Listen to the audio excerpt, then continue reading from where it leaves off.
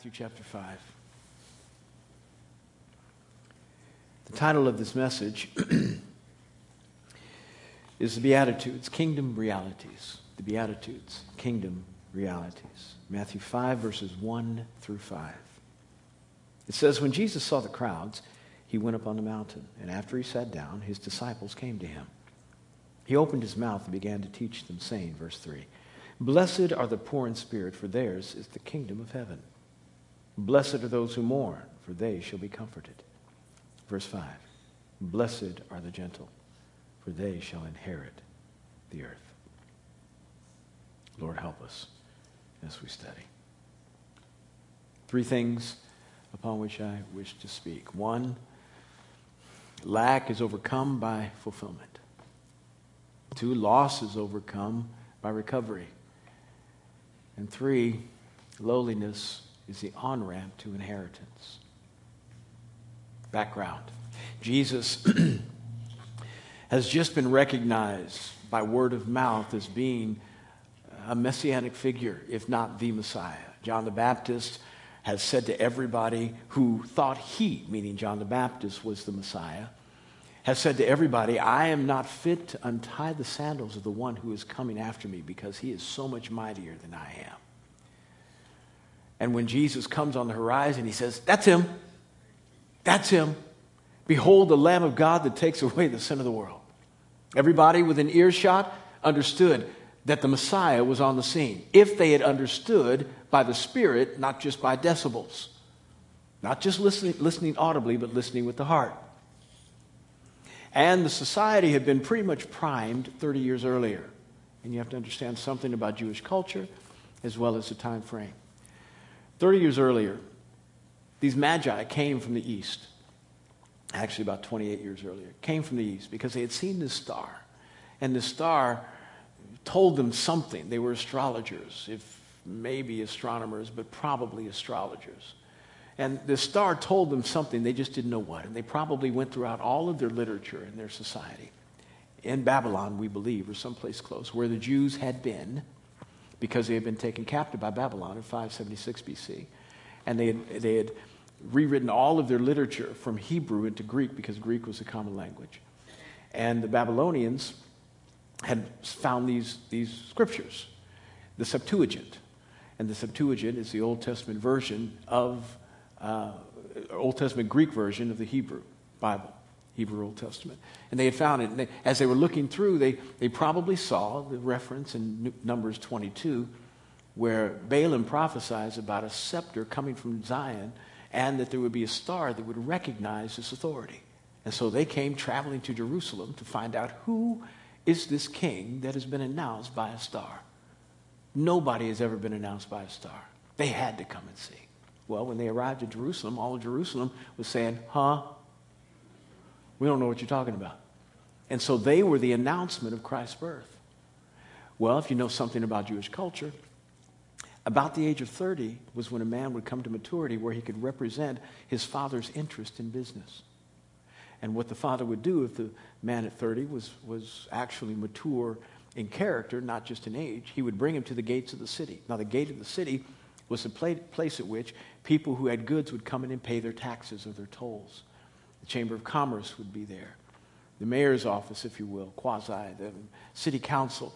Business dealings would be done at the gate of the city. It was more than just a door that allowed people exit and entrance. And a man would come to the gate of the city, and he would say if his son was ready to take over his business or to be a representative of the business, he would say these words, Behold, this is my beloved son. In him I am well pleased. What that meant was when he speaks, I speak. When he acts, I act. That happened about the age of 30. Well, here comes Jesus on the horizon. John the Baptist has been the crier out in the wilderness, saying everybody needed to repent, and he was bold. And again, they thought he was so anointed, he must be the Messiah because the 30 years was right about that time. And John and Jesus were born about the same time period. John's mother, Elizabeth, was 6 months pregnant earlier than Mary. And they were relatives, Mary and Elizabeth. And so when John the Baptist appears on the scene, everybody says, you're the Messiah because you're amazing. You're talking about the government. You're telling what the military should do. You're even talking to Herod, telling him he needs to repent. You are amazing. You've got to be him. He said, no. I'm not him, but somebody who's coming after me is. And he is amazing. You think I'm great. He is so great that my greatness is nothing. I'm not even able to untie his sandals. That's how great he is. Now, what that meant was this. The servant in the house, who was the lowliest servant, untied the people's sandals and washed their feet before they came into the domicile to eat or to reside, because their feet were filthy. They didn't have sidewalks and pavement. They had dirt. And so they didn't have covered shoes. They had sandals. And so the lowliest servant in the house would untie the sandals and wash the feet before the guests came in. He said, I'm not even able to do that. That's how great he is. And when he comes up, he pronounces it. That's him. That's him. And then, of course, we see that when he gets baptized, meaning Jesus gets baptized by John, heavens open up, dove appears, lands on Jesus' head. And then what do we hear? The Father superimposing his words over Israelite culture so that everybody who had ears to hear could. Behold, this is my beloved Son. In him I am well pleased. When he speaks, I speak. When he acts, I act. Jesus then, after that moment, because John the Baptist was his prophet, the prophet always announced a king, and the Messiah was king. He was a king that would come and save the people from their societal sins. They didn't think they needed to be saved from their individual sins, but they did think they needed to be saved from their oppression and their societal sins. And the Messiah was the one who was to come and set up a kingdom that would have no parallel in peace or prosperity. Its expanse would not have an end, and it would never stop rule, meaning there would never be a cessation of the one who sits on that throne. He'd always be there. So they were looking at this Jesus. Woo, this is amazing. He has come, and he goes out into the wilderness, and he defeats the devil on his own turf through temptation and doesn't give in. It's amazing. He comes back, and the first thing he says, his first sermon, repent, for the kingdom of heaven is at hand. Now, when you walk out of here, you will take what you like that I said. You'll de-emphasize the stuff you don't like. I don't know how many emails I'm going to get about Ferguson this week. I don't know. But you will de-emphasize what you don't like. And you will emphasize what you do. And so when people heard Jesus say, repent for the kingdom of heaven is at hand, probably what they went home and told their mama was, Jesus said the kingdom's here. Probably nothing about repent. Just the kingdom's here. Jesus was trying to set the tone that if you want to come into this kingdom, you're going to have to change. You don't get it just because you're born into it, meaning simply because you're a seed of Abraham. You have to be reborn into it, not just born naturally. You got to change. You got to repent. And as the people begin to gather and they see there's momentum building, Jesus sees the crowds and he goes up on the mountain. He says, I'm going to have to do some things that set the tone for the entire ministry. I've got to say some things to a group of people so that they begin to be those who can multiply my tone setting wherever they go. So he goes up on top of this mountain, getting away from the crowds, or maybe putting himself in a position where he can be heard better in being elevated. And the disciples follow him up there. And he begins to set the tone in giving his inaugural speech. Oh, it's amazing. But these people are looking for the Messiah to do one thing, generally, and one thing only. Free us from Rome. That's what you're here for, right? I mean, we've had Rome's foot on our neck for the better part of a century. Before that, it was Greece. Before that, it was the Persians and the Medes. Before that, it was the Babylonians. And when we had our own sovereignty, our last kings in Judah, they were really bad. Manasseh was terrible, and Zedekiah was worse. Do something to fix our oppressive situation. We haven't had good rule in about 7 centuries. Give us a message that's going to encourage us about revolution. It's our time. It's your time. We're here to follow you. That was their mindset. How are you going to take over? Just tell me what to do.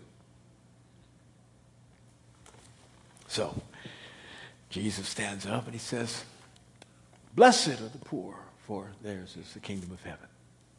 And they're listening, they're going, okay. Okay, I can deal with that. I know you're going someplace. Just keep going. Yeah, blessed are the poor. I never considered myself blessed when I was poor, but that's okay. That's okay. I'm working with this. Yeah. Blessed are those who mourn, for they will be comforted. Blessed mourn. What is he? Do you know what I ain't trying to be blessed by mourning. I'm trying to get over. I'm trying to get to the other side of this. Okay, but keep going.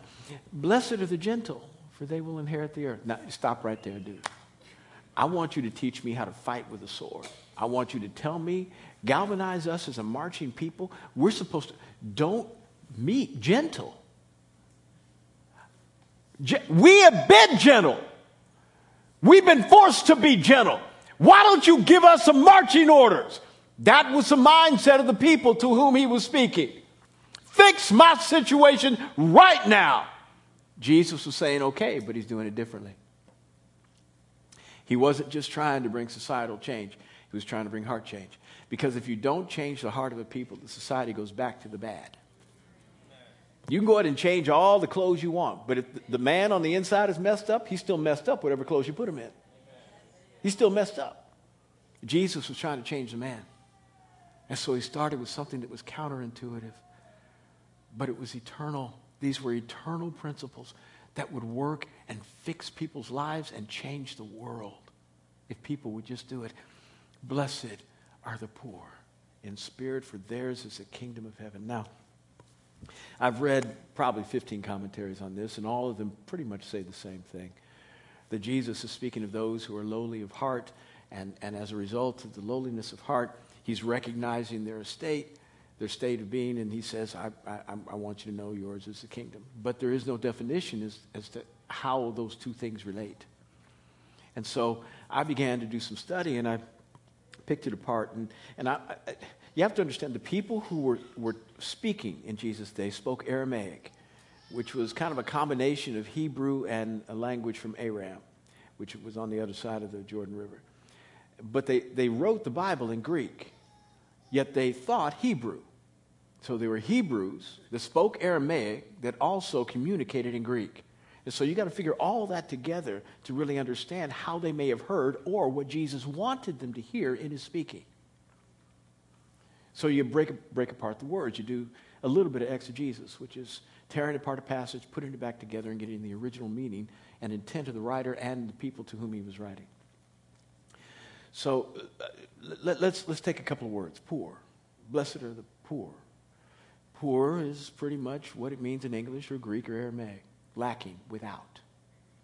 But spirit gives a whole different feeling to it. The word spirit in the Greek is the word pneuma, which means breath.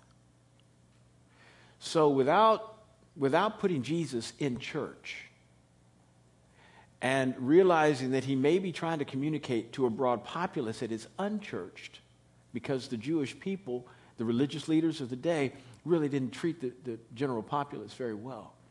Let's read it like he may have spoken it to people who were unchurched, though had a culture of religion.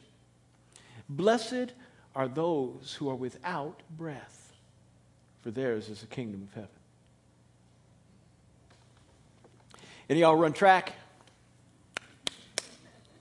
I was bad at it, but I ran it. I still work out, and I'm pretty serious about it, and I hate it.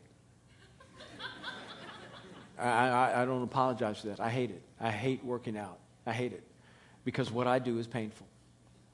I make my body my slave, and I beat the mess out of it so that after I preach to others, I am not myself disqualified. I do that spiritually, and I do it naturally. I want to make sure that when I'm 75, I'm not in a bed laid up in some hospital someplace, unable to preach because I didn't take care of myself when I was 20. Disqualified. I'm not doing that. So I beat my body and make it my slave. My body is crying out for an Emancipation Proclamation. I ain't kidding. I mean, it says stop every day. But the thing that is endemic to people who work out with some consistency and trying to push themselves is that they feel like at some point in their exercise they can't go on. They are without breath. And everything on the inside of you is saying, stop. Stop. When I ran a quarter in high school, I wasn't good enough to run in high school or college, but it was a part of the workout. I finished.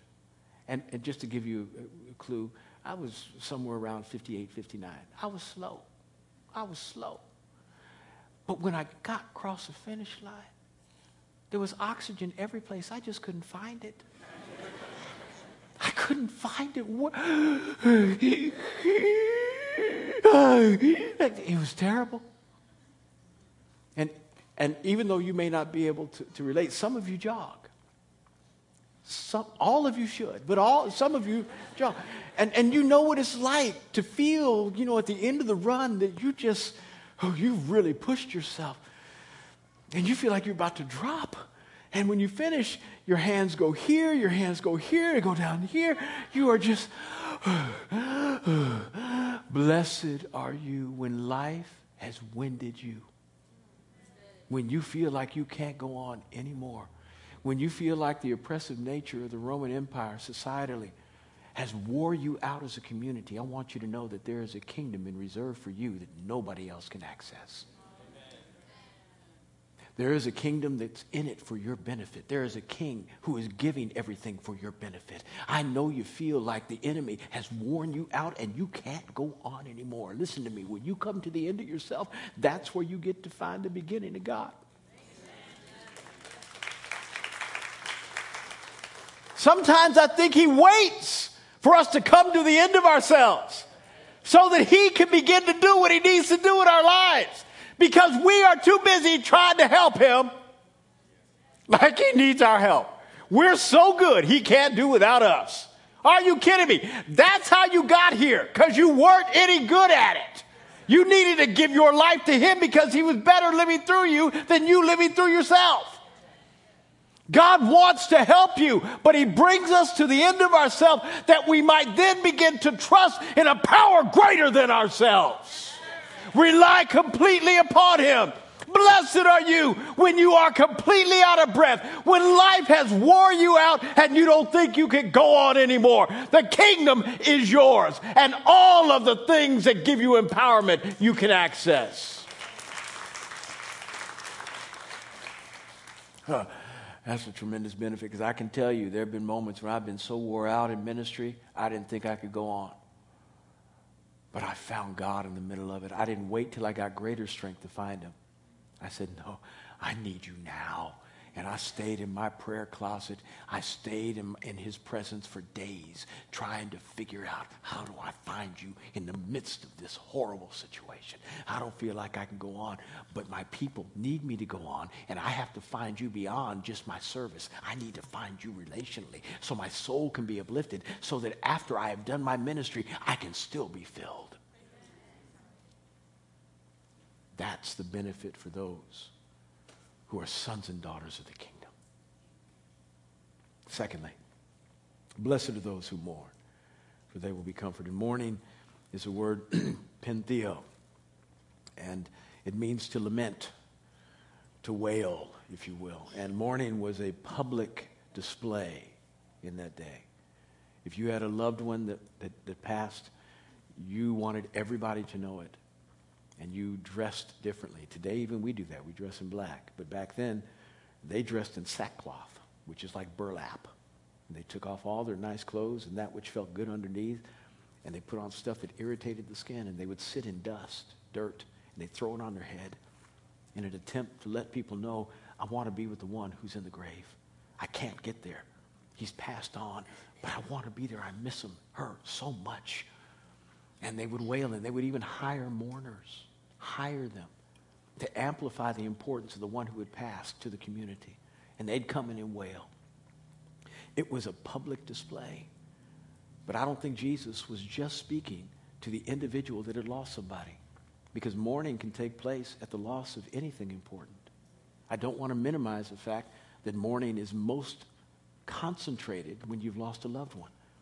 But when you lose your job, it feels a lot the same. When you lose all your resources in the stock market, it feels a lot the same. When you lose something of significance, a lowliness sets in your soul. Not lonely, lowliness sets in your soul. And it's tough to shake.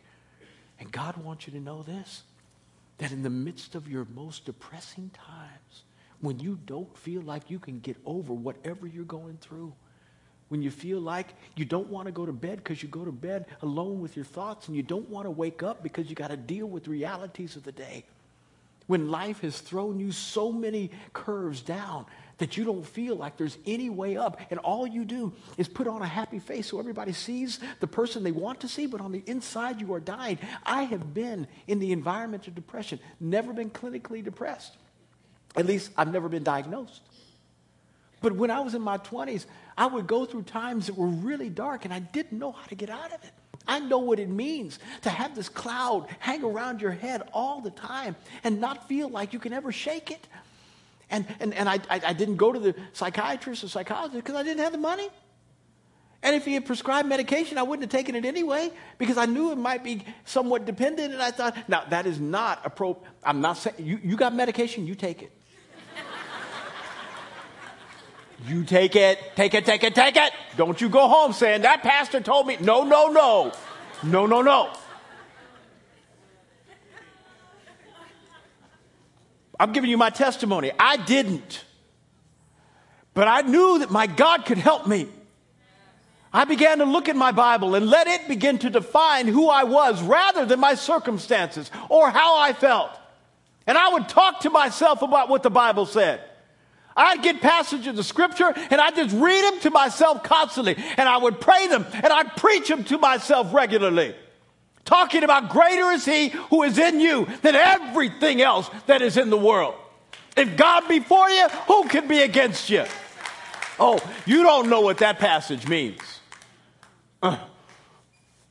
Paul is talking about a court of law in Romans chapter 8. And he says this. The only way you can be convicted is if the accuser is correct in his accusation and he's not also complicit with the crime. So we like to look at the accuser as a devil because he is called the accuser of the brethren. The problem is when he comes before God, he can't have any credibility because when he says, look at what he did, he's complicit in that he inspired the deed. So he's as guilty as the person that he's accusing. So he needs to be on trial as well. So he's not a legitimate witness. Who is the one who is ultimately at offense because we have offended them? God Almighty. He's the ultimate one who has offense. Therefore, since God has decided to not hold our sins against us and to take out all the punishment that was due us on Christ, he no longer accuses us. Therefore, if he be for us, who's against us? There's not a court of law in the universe that can hold us guilty for our crimes because God is the one who accuses and he has chosen not to.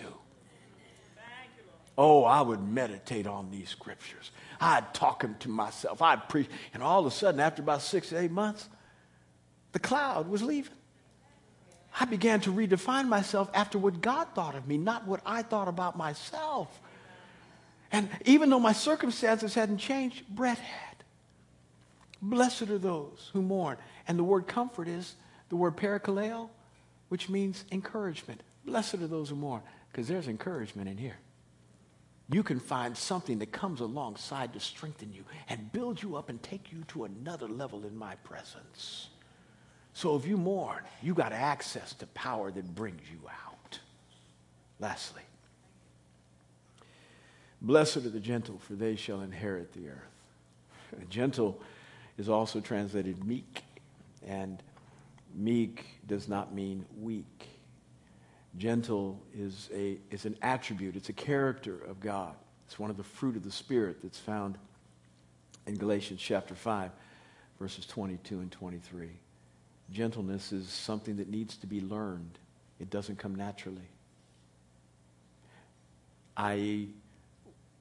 Would you feel comfortable giving a gerbil and putting it in the hands of a 2-year-old? That gerbil has about 10 seconds to live. 2-year-old doesn't know what you have to do is say, okay, this is a gerbil. Let me teach you. Stroke real gentle. Be real. You have to teach gentleness. If not, mankind will just use its strength because that's what it's good at. But in Scripture, the stronger you are, the more bounded you need to be by rules and principles so that you can channel all that strength in the right direction to its ultimate end, its proper goal. Gentleness allows us the privilege of making sure that we channel our strength in the right way. Meekness means this: strength under control. The ability to take all the power and gifting of a person and keep it in bounds. We're called to be passionate people. And that's one of the strengths that God gives humanity, is to be passionate. But we cannot allow our passion to go outside of our marriage and find somebody else to satisfy it. You have to be bounded. We're called to be prosperous, but we cannot allow our business practices to become unethical in order to gain our prosperity. We must be bounded. God wants us to be self-controlled because the meek will inherit the earth. Now, meekness will allow us the privilege of being on the on-ramp to inheritance because the earth is God's and everything in it. Psalm 24, verse 1. It's all God's. He chooses to give it to whom he wishes. And he chooses to give it to the meek. But those who are not meek might still be strong. And so they feel they can take what God hasn't given them. But the earth is inherited, not taken. Because it's God's. So when somebody is strong and not meek and takes something that's not given, then God says, you may have it for a minute, but I'm going to take it back and give it to that whom I appoint. Because he always gives it to the meek. And if you are meek, you may not have what you want now, but you are in line for a serious inheritance. Hallelujah. Somebody else may have what you need. Somebody else may be using what you think is yours. Just wait. Just keep doing the will of God every day. Keep loving him. Keep living by the highest standards and best practices. Keep confessing this word. Stay within the bounds. Don't go outside simply because you don't have and you're tempted to get it because you don't have it yet. Stay in bounds and watch the inheritance come to you because God is faithful. He is faithful. He'll make sure you get what you need. The Israelites looked at this and they didn't understand it. They couldn't get it. They wanted him to take the kingdom. Do something now and teach us to take it. He said, no, it's really given. That's how somebody gets it. May we practice these things that are counterintuitive so that we can be in the best place for God to bless us and make this world different. Let's pray. Father in heaven, we love you. We thank you for your goodness. There really is nobody like you.